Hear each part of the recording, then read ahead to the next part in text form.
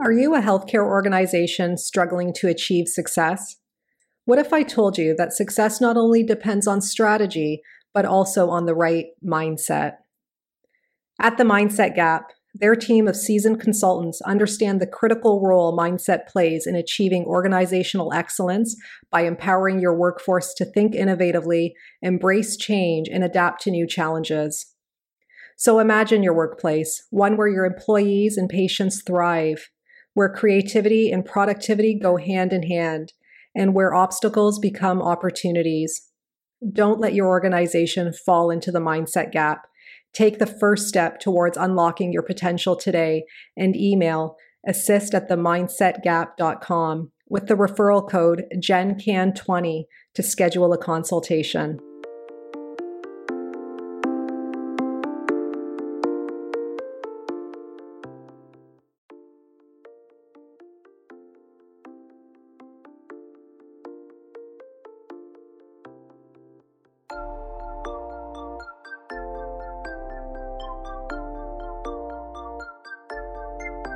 Welcome to the Healthcare Provider Happy Hour. This is a safe space where we invite healthcare providers to unapologetically be themselves after the working day. My name is Jennifer George, and each week I will connect you with guests and stories that will help transform your stress to success and fulfillment. Are you with me? Grab your drink of choice and let's chat.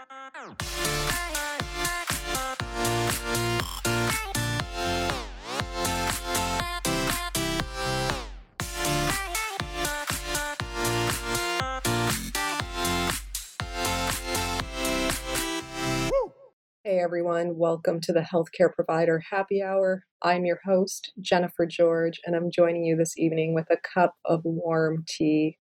I want to chat with you today about helping your patients connect with their goals and their motivation.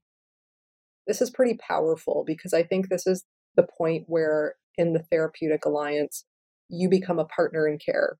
This is where you are helping your patients, or guiding them, I should say, to more self-awareness, to more self-discovery, to more reflection on their part, and connecting with the multifactorial reasons why they're really in your presence right now. So I want to highlight a quick story to emphasize this. So a while back, I had been working with somebody who hadn't walked in years, okay? And her goal was to walk again. And during your assessment, and not only during your assessment, during your ongoing interactions, one of the things that I think are important to ask is what matters to you and what matters most to you. Okay, so what is the goal, in other words, that matters most to you? And another thing I think is super important to ask is why does it matter? Okay, and some people will say, like, asking why can kind of have a negative tone to it or whatnot, but I only think it has a negative tone if it has a negative tone. I don't think the word itself is negative in nature. I think it's the way in which you say it and the way in which it's felt and understood by another person is what matters. So, one of the things I like to really ask as well is why does this matter so much to you? Or what would accomplishing this mean for you? And what that really does is it really helps patients tap in to that iceberg effect, essentially, that we understand is beyond them, right? Beyond the physicality with which they're presenting, what lies beyond that. Okay. And they're the ones who are going to tell us what that is. So in her case, for example, it was frequent falls and then eventually just more and more fear. And then the fear became safer. And then she just decided to stay in the wheelchair or be in bed or in a seated or lying position and non-weight bearing.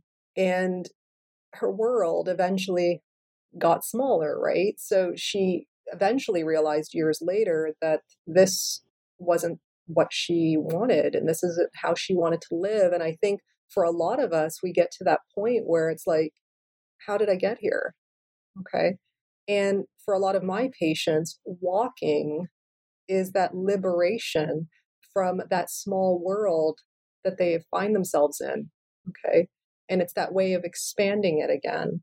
So for a lot of people, what walking will do for them is it restores their independence in some capacity, obviously functionally, but it also helps them get their power back. Okay. It also helps them be less reliant on others. It becomes bigger than just walking.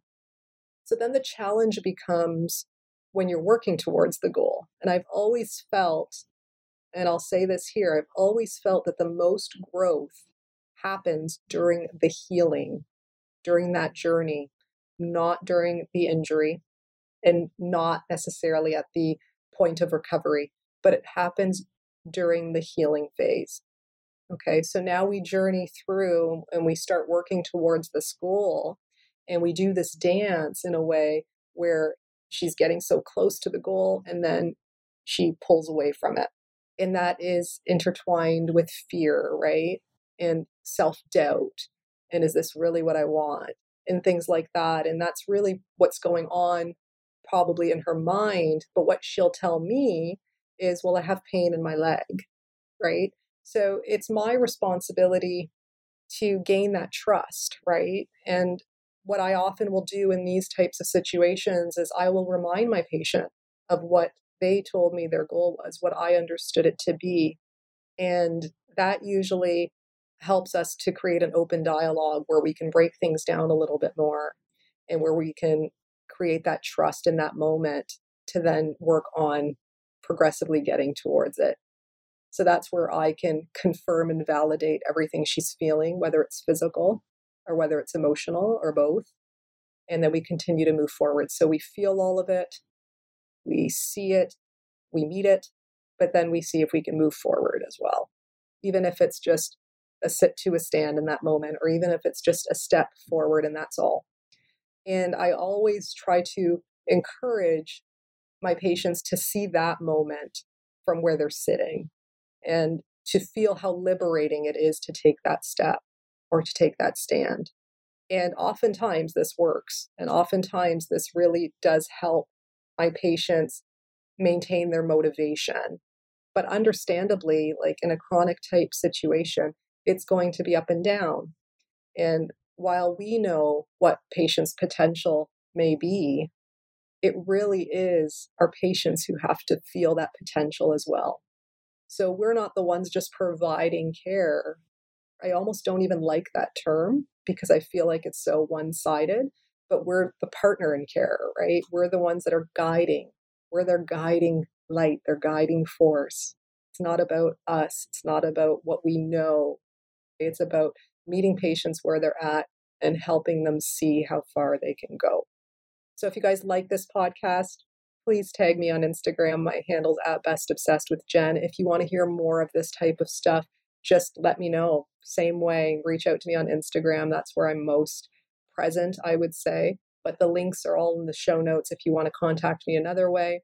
Also, you can check out my book, Communication is Care. I talk a lot about connecting with patients in this book and using real life scenarios and using reflective questioning to kind of get you to think more about your presence in your practice every single day. Okay, and until we chat next time, remember to stay well and stay happy. So if you guys like this podcast, please subscribe and leave an honest review. Your feedback means everything to me. Your reviews are what moves this podcast forward, and I always appreciate receiving them. If you want to get a hold of me directly, reach out to me on social media. My handles are in the show notes. And you can always subscribe to my weekly newsletters at jennifergeorge.co so that we can stay connected. So until next time, thank you guys so much again for your ongoing support.